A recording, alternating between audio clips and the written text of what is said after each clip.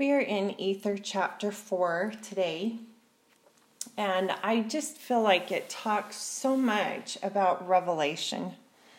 And so I want to start with a conference talk a couple years ago by President Nelson. What will your seeking open for you? What wisdom do you lack? What do you feel an urgent need to know or understand? Follow the example of the prophet Joseph. Find a quiet place where you can regularly go. Humble yourself before God. Pour out your heart to your heavenly Father. Turn to Him for answers and for comfort.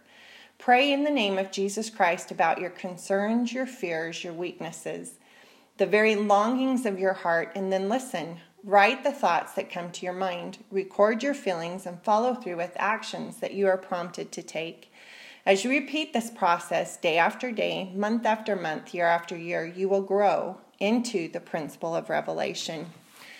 And I love that as I taught today in seminary and talked to my students. We're in 3rd Nephi, and we really centered around chapter 1 and how the non-believers had set a day to destroy the believers, and they just kept saying, that's so weird.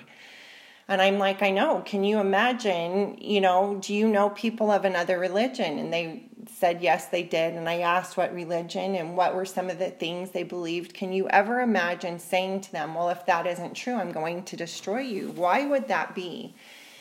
And as we talked about that, and then Nephi just kneeling down and pleading with the Lord, and the Lord saying, this very night, come I into the world. And the revelation that Nephi received, it didn't change what was going to happen. That was all in motion for eons of time. But Nephi's pleading sent him revelation so that he would have peace. And the kids all centered, every single class centered on lift up your head and be of good cheer.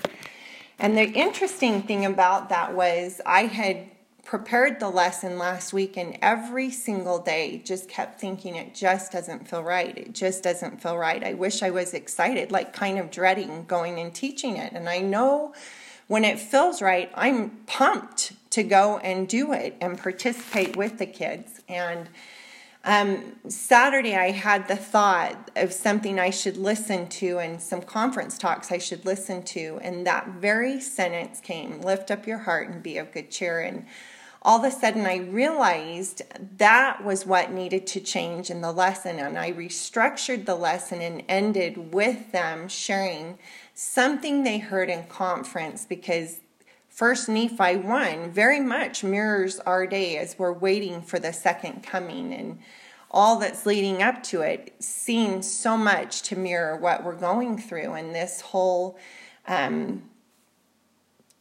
tumult of noise and a war of opinions. And it talks about that there was this great, I'm trying to think the word, greater miracles and greater signs, and what that means, that there were signs and miracles that they missed. And just that it was this big, I don't even know the word, but just a tumult of opinions and this war of words. And that's Joseph Smith's words. It's different in 1 Nephi, but I can't find it. And we really centered on that. And what came so clear to me as I was walking is that I needed to focus on the hope. Lift up your head and be of good cheer. And that conference centered on the hope. And several kids brought up Uchtdorf's talk where he said none of this came as a surprise to the Lord. He didn't have to call a council in heaven and go, oh my gosh, what are we going to do? All of this was in the works and plan. And it's so important for all of us to remember that. And as we talked about our own personal revelations and answers to prayer and how important it is, that's what keeps us from the pride cycle. That's what keeps us on the Lord's side. And so I love that thought as we start with Ether 4. And he talks about all that he had done, and the Lord's commands, all these answers to prayer.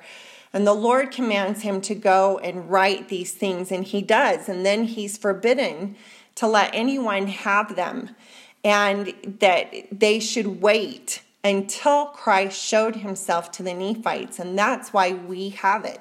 Mosiah had read it, possibly Moroni had read it, possibly other prophets had read this very thing, but did not share it because God commanded them not to until Christ showed himself to the people. And I just love that we have this account, this revelation that they kept sacred for us, for our time. And I think that's so neat. And I don't know if it's because the brother of Jared saw Christ and that he knew he was a personage, and that couldn't be known until until the Nephites saw him when he came after he was resurrected. I don't know why they couldn't have it, but what a blessing that we do, and that they obeyed and waited until Christ came to share it. And then I love in verse 3, it said, they all dwindled in unbelief. And that word dwindled really struck me, that this was not something that quickly happened.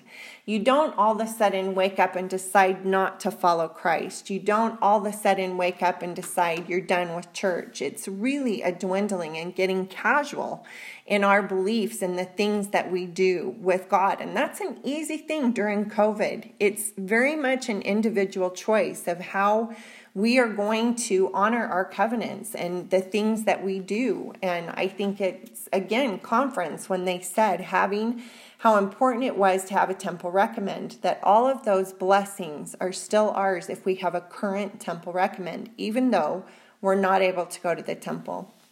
Okay, and then it says in verse 4, behold, I have written upon these plates the very things the brother of Jared saw. There never were greater things made manifest than those which were made manifest to the brother of Jared. And isn't that so neat? Because that was kept and held back for us. And what an incredible, and we love this story. We absolutely love this story. What a blessing that we have this actual account of these people. And then in verse 7, and in that day they shall exercise faith in me, saith the Lord, even as the brother of Jared did, that they may become sanctified in me. Then will I manifest unto them the things which the brother of Jared saw, even to the unfolding unto them all my revelations, saith Jesus Christ, the Son of God, the Father of the heavens and the earth, and all things that in them are. That is what we are entitled to, our day. That I will manifest to them even greater things, my revelations. And that's what made me think that's what this is all about, President Nelson's talk. And here's the next part of President Nelson's talk. Here's his quote. Does God really want to speak to you? Yes. As well might man stretch forth his puny arm to stop the Missouri River in its decreed course, as to hinder the Almighty from pouring down knowledge from heaven upon the heads of the Latter-day Saints. You don't have to wonder about what is true. You do not have to wonder whom you can safely trust. Through personal revelation, you can receive your own witness that the Book of Mormon is the Word of God, that Joseph Smith is a prophet, and that this is the Lord's church. Regardless of what others may say or do, no one can ever take away a witness born to your heart and mind about what is true. And I just love that. And so then it says in verse 9, and at my command the heavens are opened and are shut. God's command. And at my word the earth shall shake, and at my command the inhabitants thereof shall pass away, even so by fire. And I love that the heavens are open and shut. Revelation. He has so much for us, and it's his command, if we do those things, to open it to us. And I love that. Verse 11, but he that believeth these things which I have spoken, him will I visit with manifestations of my spirit, and he shall know and bear record. And then in verse 12, and whatsoever thing persuadeth men to do good is of me, for good cometh of none, save it be me. And I just love that when kids wonder if an answer's coming from themselves or from the Spirit. This is such an important scripture. Everything good comes from God. And this just goes hand in hand with that. I am the same that leadeth men to all good. He that will not believe my words will not believe me, that I am. He that will not believe me will not believe the Father. For behold, I am the Father, I am the light, I am the life and the truth of the world. And I love that. And in 13, come unto me, O you Gentiles, and I will show you greater things. And don't we all want to see greater things? But we have to treasure what he's given us. And then if you go down to verse 15, it talks about rending the veil of unbelief, and that John's revelations will be unfolded in the eyes of the people. All of that by this revelations that are waiting for us. And then 18, repent all ye ends of the earth, come unto me, believe. And that's really what it's all about. Signs follow them that believe in my name. And then 19, blessed is he that is found faithful unto my name at the last day, for he shall be lifted up to dwell in the kingdom prepared for him from the foundation of the world. It is I that have spoken it. And I just love that. I just think we do not dwindle.